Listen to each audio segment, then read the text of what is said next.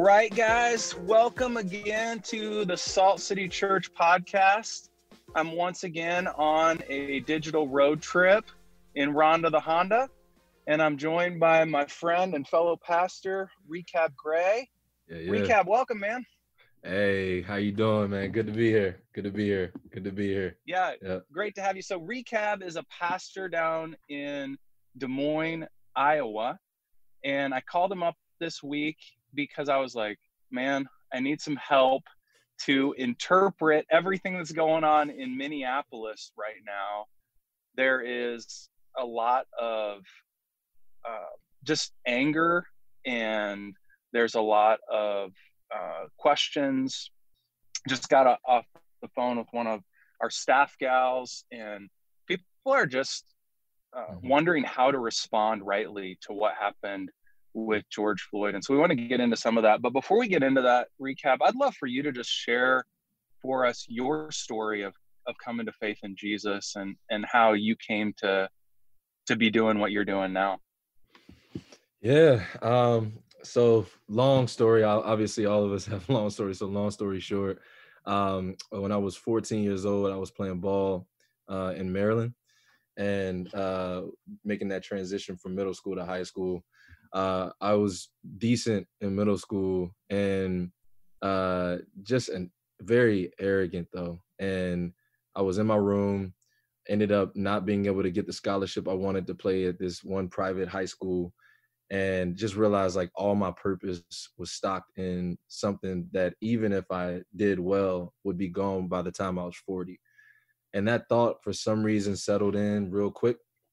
And so in that moment, for the first time in my life, I cried without a belt in my butt, and just prayed to the Lord, like, Lord, will you save me? And all I knew was what my grandma had told me when I was 4 years old, that cry out to Jesus and he will save you. And so that's exactly what I did. And in that moment, I was met with overwhelming sense of my guilt, and then almost simultaneously met with an overwhelming sense of forgiveness for all the things that I had done, and broke me down, started picking up the scriptures, reading from Genesis to Revelation, got to the Gospels, didn't really fully understand Jesus. And that just changed the game once I made it to Matthew and found myself like, yo, he talked different than Moses. Like, he don't say, thus saith the Lord. He say, you have heard it said, but I say to you.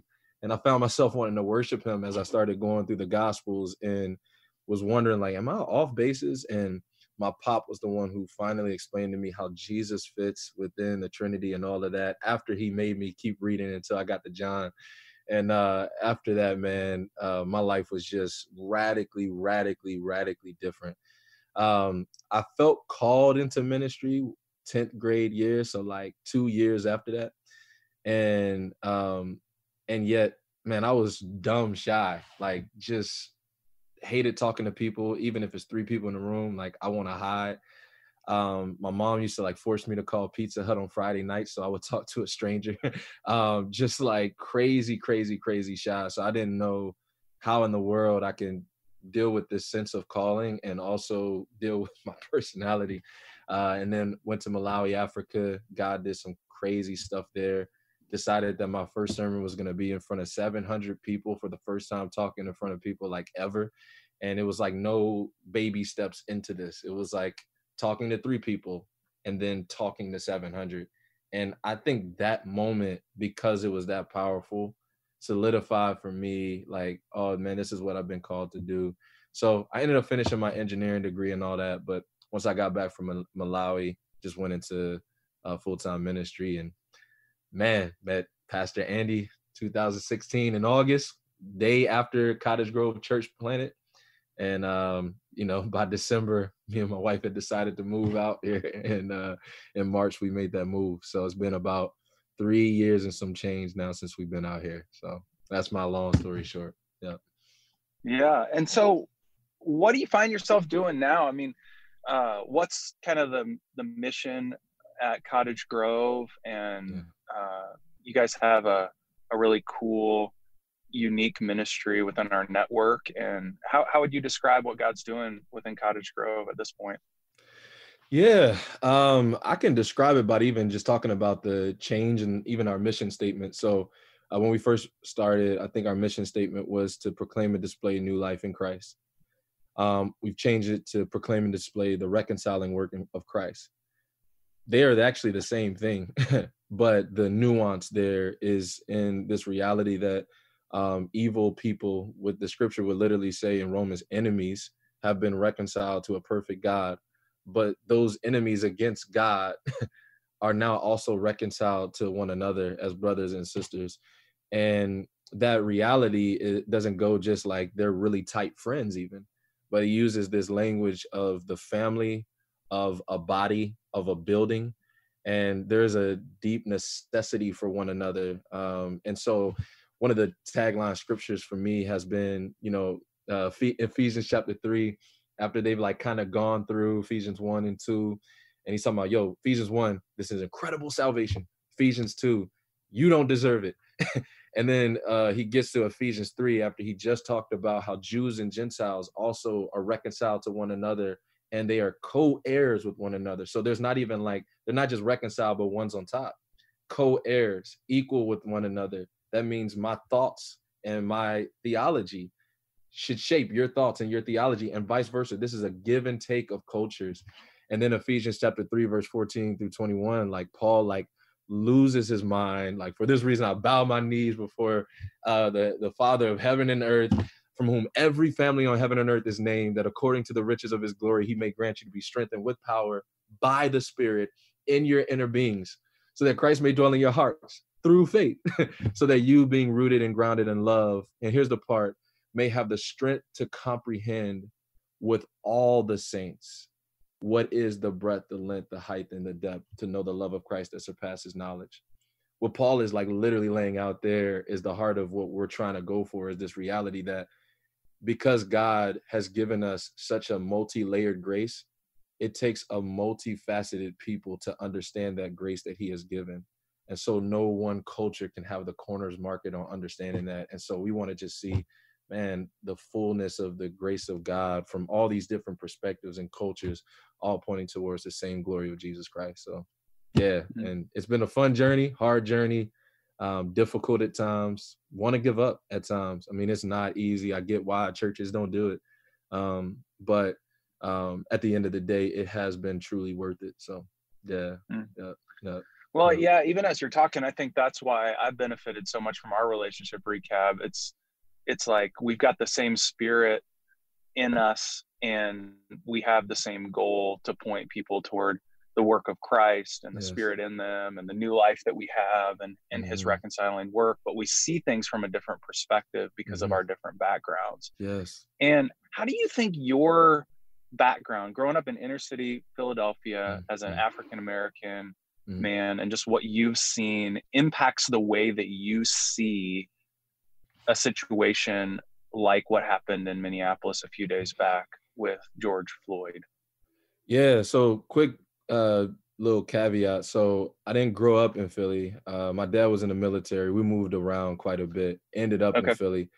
But everywhere I've been, just God has placed us in different contexts. So like I always tell people, like when we were in the military, we moved to Alaska one time, and there's a hood in Alaska. And we went to school there. And it's crazy. Like I saw some of the worst stuff I've ever seen in Alaska, being in elementary school. So, it's a hood in every city. But when I got to Philly, older, just thinking through things in a different perspective, it started to put all of these past experiences I had and didn't have language for, and now I'm a Christian too, into just some really vivid ways where I'm able to explain some things and starting to see some things in scripture. And so I would say, like, being in Philly, being in other places, we were talking last night, and I was just saying, like, it's when I see something like what happened in Minneapolis with Gregory Floyd, I don't just see a man dying. I don't just see a man being killed, because I've seen some of those things too, and it's as sad as it is. But I think what I also see is a connection between different things that have happened in my own life or that I have seen other people experience. And so it's more that connection of, yeah, that thing that just happened there, that powerlessness that not only he had, but that whole group standing around couldn't stop it, couldn't go in and do something about it. Though you can tell, like, I think the firefighter was like literally shouting out, like, check his pulse, check his pulse, check his pulse. And it's this like, as I was hearing her, I've had those moments where I'm like, stop what you're doing, stop what you're doing, but you can't do anything about it. And so it's more the connection of my own experiences, and if this helps, that didn't get captured on video, and to be able to see almost like a playback of experiences I've had on video, for people to comment on all those things. I think that's more of the types of things I feel, and probably, you know, many other minorities feel when they see these things. So yeah.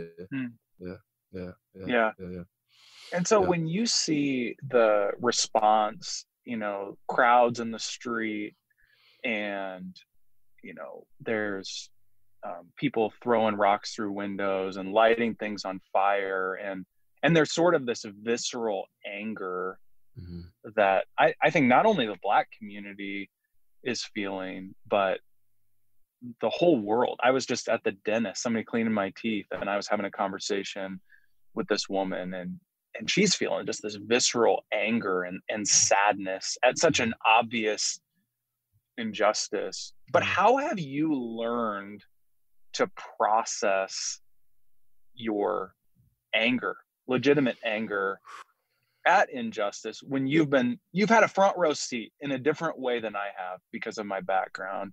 How have you learned to process that with God? What's the godly response to injustice? This is crazy. So I'll tell you what has happened. So this is Lamentations 2:22.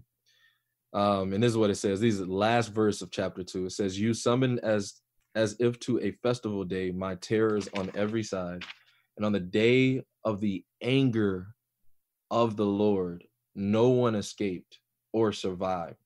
Those who I held and raised my enemy destroyed. So this lament, by the way, in chapter 2 of Lamentations, is a crazy lament because it's super layered. He's lamenting the pain his people are experiencing. At the same time, he recognizes that they've been lied to by false prophets. So they've sinned because they've been lied to by false prophets. So God's judging them. But then at the same time, he's like, you've never judged anybody else like this. And so there's just this rawness and this authenticity that you see there. And then it ends with, and on the day of God's anger, no one survives. Like no one gets away with the things that they've done. So honestly, the way I begin to process through my anger, because I've been hurt, angry, frustrated, all of those things, is to recognize this as a comfort, that no matter how angry I am with injustice, the God I love, serve, and who died for me is angrier. And on the day of his wrath, it will be dealt with. And it has either been already dealt with in his wrath on the cross of Jesus Christ, or those who have done this will pay themselves. But that injustice will be dealt with by an angry God. And so I think oftentimes we're like, man, anger is just so void of God. Like it's so different from God. And actually, we experience anger as an emotion because we have a God who's experienced anger. We didn't create anger.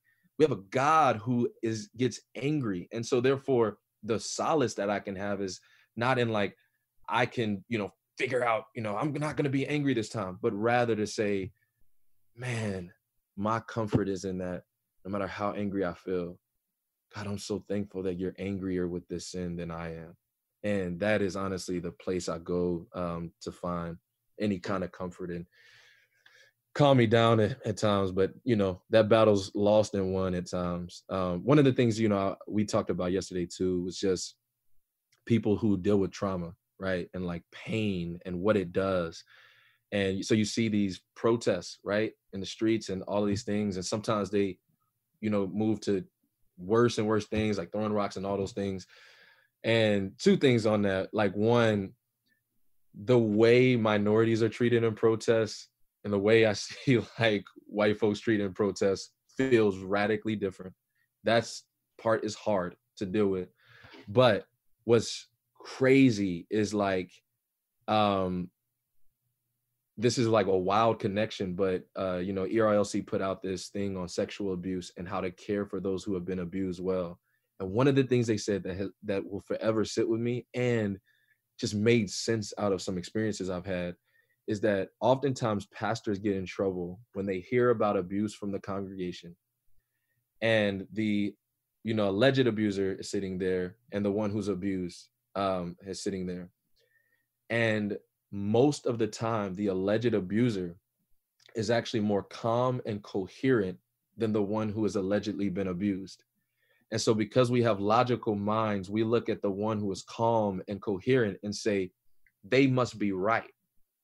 And what the video actually explained is that it's actually the reality that pain causes you not to be as coherent.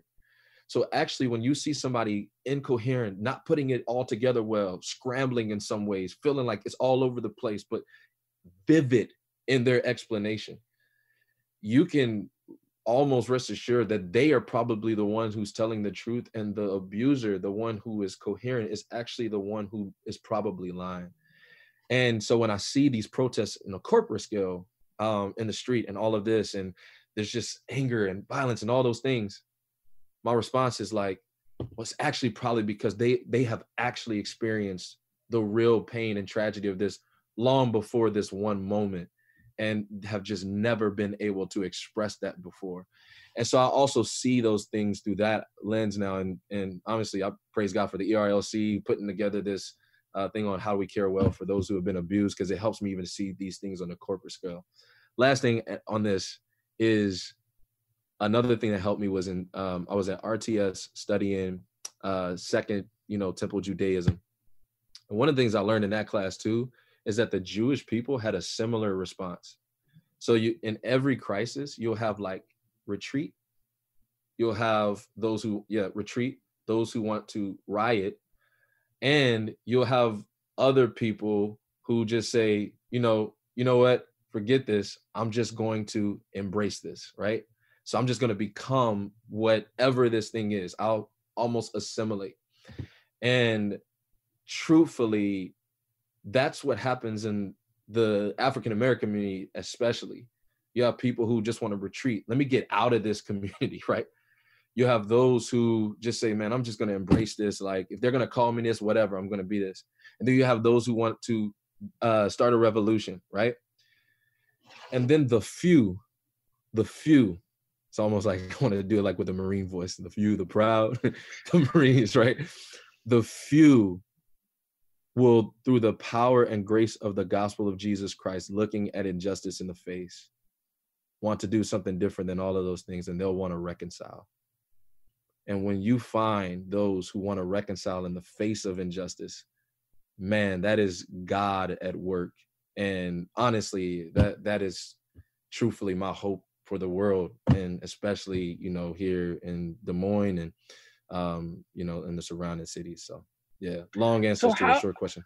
Yeah. How would you encourage us as a church in Minneapolis that is mostly white right now to approach this particular situation and to encourage reconciliation, and at the same time we sit in a place of not fully understanding what it's like to live in that community and to have experienced the knee on the neck, so to speak. Yeah. How do we help and not hurt and bring that reconciling work of Christ? Because we know it's not as simple as just getting out there and preaching on the street, right? Yeah, truly.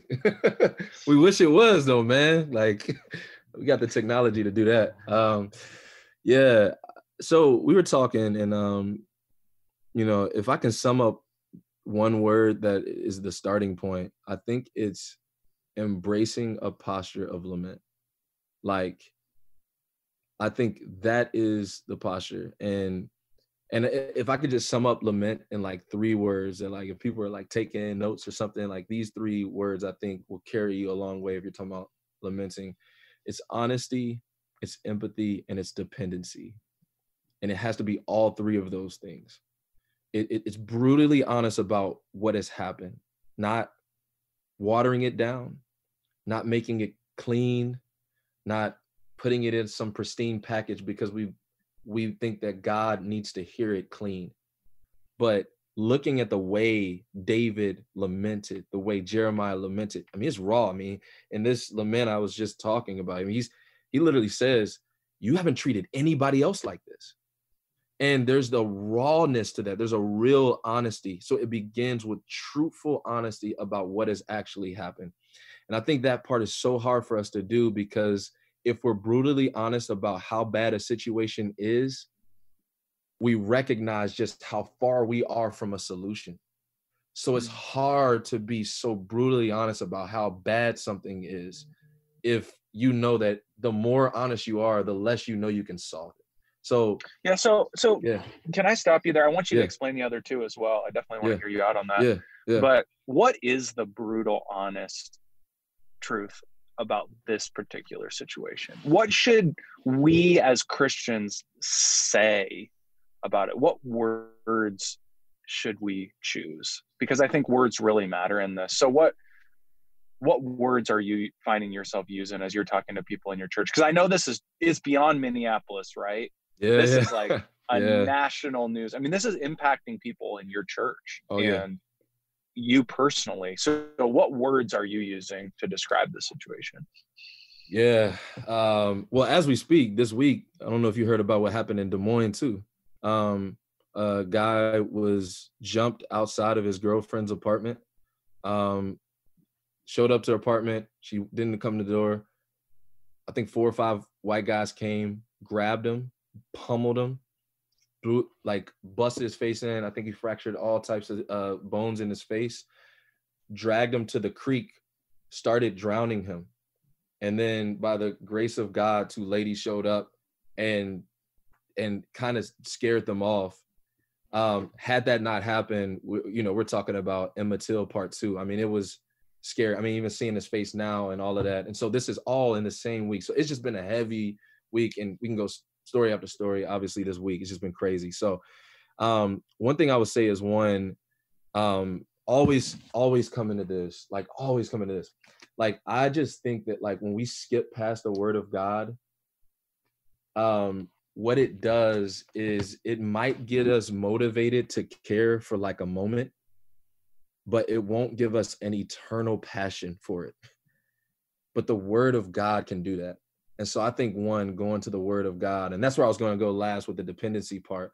But the second thing is like, so if you're going to the word of God, what words do the word of God use? And I think the word is clear: injustice. Call it injustice. And, we talked about this, like, I think injustice is such a used word, and justice is such a used word that like, I think it can be confusing. And people like, even when you say it, like some people like might agree, I think that's unjust. But what does it mean? Like, I don't know, but like, it seems unjust. Well, what's the difference between this and just personal unrighteousness? Like, because people kill people every day. What makes this different than watching just a brother kill another brother? Like, what is so different about this? And I think it's this reality that as you search the scriptures, I think that justice can be summed up simply, or injustice can be summed up simply as sin with power. Just simply sin with power. Like, and the example I always use is like, unrighteousness is for my daughter to punch me in the face. It might sting a little bit. I'll be good. Injustice is for me to punch my daughter in the face. Why? Because I am the one in power in that situation. And not only does my power extend because of how strong I am in that moment, but it goes beyond that, because I can control who she talks to about what just happened. And then it goes beyond that, because it's her voice versus mine. And then if you really bring it home, like, I'm a pastor, there's just so many layers to the amount of power I carry as I make that move, as opposed to when she makes that move towards me. Yeah, I was reflecting on our conversation last night and thinking about this particular situation in terms of Romans 13, that God has instituted the governing authorities, and he's placed these particular police officers in this position of authority, as well as all the governing structure above them. And the purpose of that is to punish evildoers and to protect people from evildoers. And so to see somebody using their God-given position of authority instead of to protect, but actually in a harmful way, and you add the layer to that, that everyone in the situation is an image bearer of God. And so those police officers knit together in their mother's womb, this African-American man on the ground with a knee on his neck, image bearer of a holy God. And everyone has equal and tremendous dignity, worth, and value in the sight of God. And then for these guys to use their God-given authority to murder. I mean, I think we have to use the word murder. Someone is, I think that's what resonates with me. It's deepened my understanding. So thanks for that conversation last night and continuing to explain that, because I think it deepens my understanding of why watching this particular video has been so disturbing to all of us. Praise God, man. And thank you for that conversation as well. And I think once you start with being able to call it, like you said, murder, but not only murder, like Cain, killed Abel, right? That's murder. But beyond that, like injustice because of the power structure, man, you can feel the heaviness. And then imagine being a part of a community. And this is the second part. So honesty, then empathy. Because then you start to imagine being a part of a community that experiences, not to this degree all the time, and definitely not on camera most of the time, but these small injustices. And it starts to get at you. I mean, you're watching, you'll go into a relationship. You can appreciate this as a pastor. You go to a relationship and a guy will like leave his sock on the floor at a house you just went over, and the wife will just lose. Why are you leaving the sock on the floor, right? Yeah. What is she tripping? Like, it's a sock. You know what I mean? Like I almost did that when I walked into your house as a guest, but I know now socks are the thing that make you angry. And the reality is it wasn't about the sock. It was about the history before the sock that this guy might have been called and asked by his wife to do this thing and this thing and this thing. And he's been saying, no, not going to do it, not going to do it. And then the sock is the thing that finally explodes. And so that's the empathizing part of like understanding if a community feels like they've been feeling this all the time, what that would do. Anybody who's been silenced for anything, just if somebody would just take their hand over your mouth and cover it for too long, you start to do this. You start your natural reaction as a human being is to say, get off of me, right? Well, you take that and you bring that to the corporate level. And it's almost like, let me talk. Let me say something. Let me do somebody hear me, is the depth of the emotion that people are feeling. And that only happens to that level of empathy through relationship. This is why I love King Jesus modeling this. We talk about the incarnation so much, but in his incarnation, he didn't do it alone. He decided to bring upon him and with him real friends who were with him in some of his most vulnerable moments to really empathize with the people. And so then he's on the cross and he's crying out, Father, forgive them, for they know not what they're doing. That is empathizing, even though he knows that they're wrong. And I just think that sense of empathy has to be there in order to lament. But honesty and empathy alone are not lament. And I think that so many people stop there, like just cry out angry with you. But then there's dependency, because lament is directed somewhere. It's not directionless crying. It is directed towards the God of heaven, who through his death and resurrection from the dead has already proven that perfect justice will come. So you're crying out to the one who will actually get done the very thing that you want for him to accomplish. And for Christians, that last thing needs to be so important, that you don't just cry to your friends, though you can do that. You don't just be honest to a blank wall, like you can do that. You turn and direct your honesty and your empathy towards God, and you say, why, Lord? And yet in the midst of that, as you're turning to him, it is a declaration in and of itself that the one you're crying to, like an infant turning to his mom, that the one you're crying to can actually feed you. The one you're crying to can actually get done what you need to get done. So honesty, empathy, and dependency as, I think, the first step in dealing with a situation like this. So, yeah. That's such a good word. And I was talking to you last night too, Recap, just about the conversation that I had with my son, Luke, who's adopted from the Democratic Republic of Congo. And, you know, just his mind spinning with it. And we've already started having conversations with him about how he needs to think differently about his actions when he's going to be driving someday. And he's got a lot of questions about that. And, you know, we watch videos together, and, you know, that's changed my perspective. And that just resonates with me so much, that empathy has led me to a different type of dependence on God. And I've still got a long way to go to empathize, not only with my African-American brothers and sisters in Christ, but also just with people in my life in general. And, you know, we could all use that. And, you know, it resonated with me, you know, just talking about the Psalms too, even prior to this incident with George Floyd in Minneapolis, our staff has just been living in the Psalms in the midst of COVID. Wow. You know, and that's not a justice issue, but it's a trial issue. And just that language that the Psalms give us, this vent to our spirit, you know, because that anger is going to come out somewhere and on someone.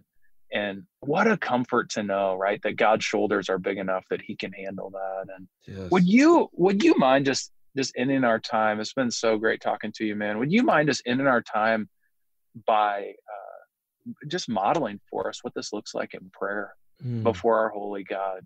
It would just be such a privilege for me to hear you pray and to pray with you as you lead us in lament before God. Absolutely. Oh, wow. Father, I just ask how long will men die in the street? How long will they cry out and cry out and cry out and no one hear them? How long will it be that we have to see a video in order to believe our brothers and sisters in Christ? How long, oh Lord, will you stand by and watch this happen, God? I don't understand. I really don't. I don't understand how it piles up week after week. God, I feel numb at times to it. And I don't even understand how to get myself out of that. Lord, I desperately, desperately, desperately am asking you to show yourself in this. Show us what you're doing, how you're moving, because we need it badly. God, how long will moms cry out for their sons? God, how long will we forget these mothers in these situations who have lost their babies? God, would you just help us to have empathy And yet, King Jesus, I'm so grateful that we serve you, the only one who can come down as a man and literally be called the man of sorrows, acquainted with grief, because of your empathizing with our sufferings. Lord Jesus Christ, we thank you that you did not just look upon our situation and say, I feel bad for you, but you looked upon us and you said, I will experience the very things that you have experienced. I thank you that you did not come down in power, but you came down in humility and you endured even the corruption of power yourself. You took upon yourself not only the pain of the sins of the world, but the pain of the specific sins of the time, the injustices of a courtroom that lied on you and told all types of stories about you that nobody could corroborate. And yet you endured it silently. Jesus, we want the peace that you have. We want the contentment that you had in that moment. And we beg you that you would hand it to us literally in the most clear way possible. I pray for the comfort of Minneapolis. I pray for the comfort of those suffering even in Salt City. And I pray for wisdom of its leaders, that they would be able to lead out in honesty, empathy, and dependency, all directed towards you, God. Lord, we love you that you call us our friends. We thank you that we can call you Father. And God, we are just so, so grateful that even in the midst of our rawest pain, we have one who we can turn to, who can maybe not just, who doesn't always take away the pain in the moment, but can help us through the pain and can always say to us, and I've experienced that pain with you, and promise us that one day every tear will be wiped and every single injustice will be properly dealt with. God, we await your hitting of the gavel, the striking of the gavel, when perfect justice will come at the return of you, our Lord and Savior and King. We pray all these things in Jesus' name. Amen. Amen. Amen. Thanks, Recab. Yeah, thanks for joining us, guys, today. And I hope this begins a great conversation that we can continue to have with each other. And I hope it leads us to that just raw dependency on God and a new way of relating to him and crying out to him for his kingdom to come and his will to be done on earth as it is in heaven. So thanks for joining us, and we'll see you next time. Thanks, Recab. Yeah, thank you guys. Thanks for having me.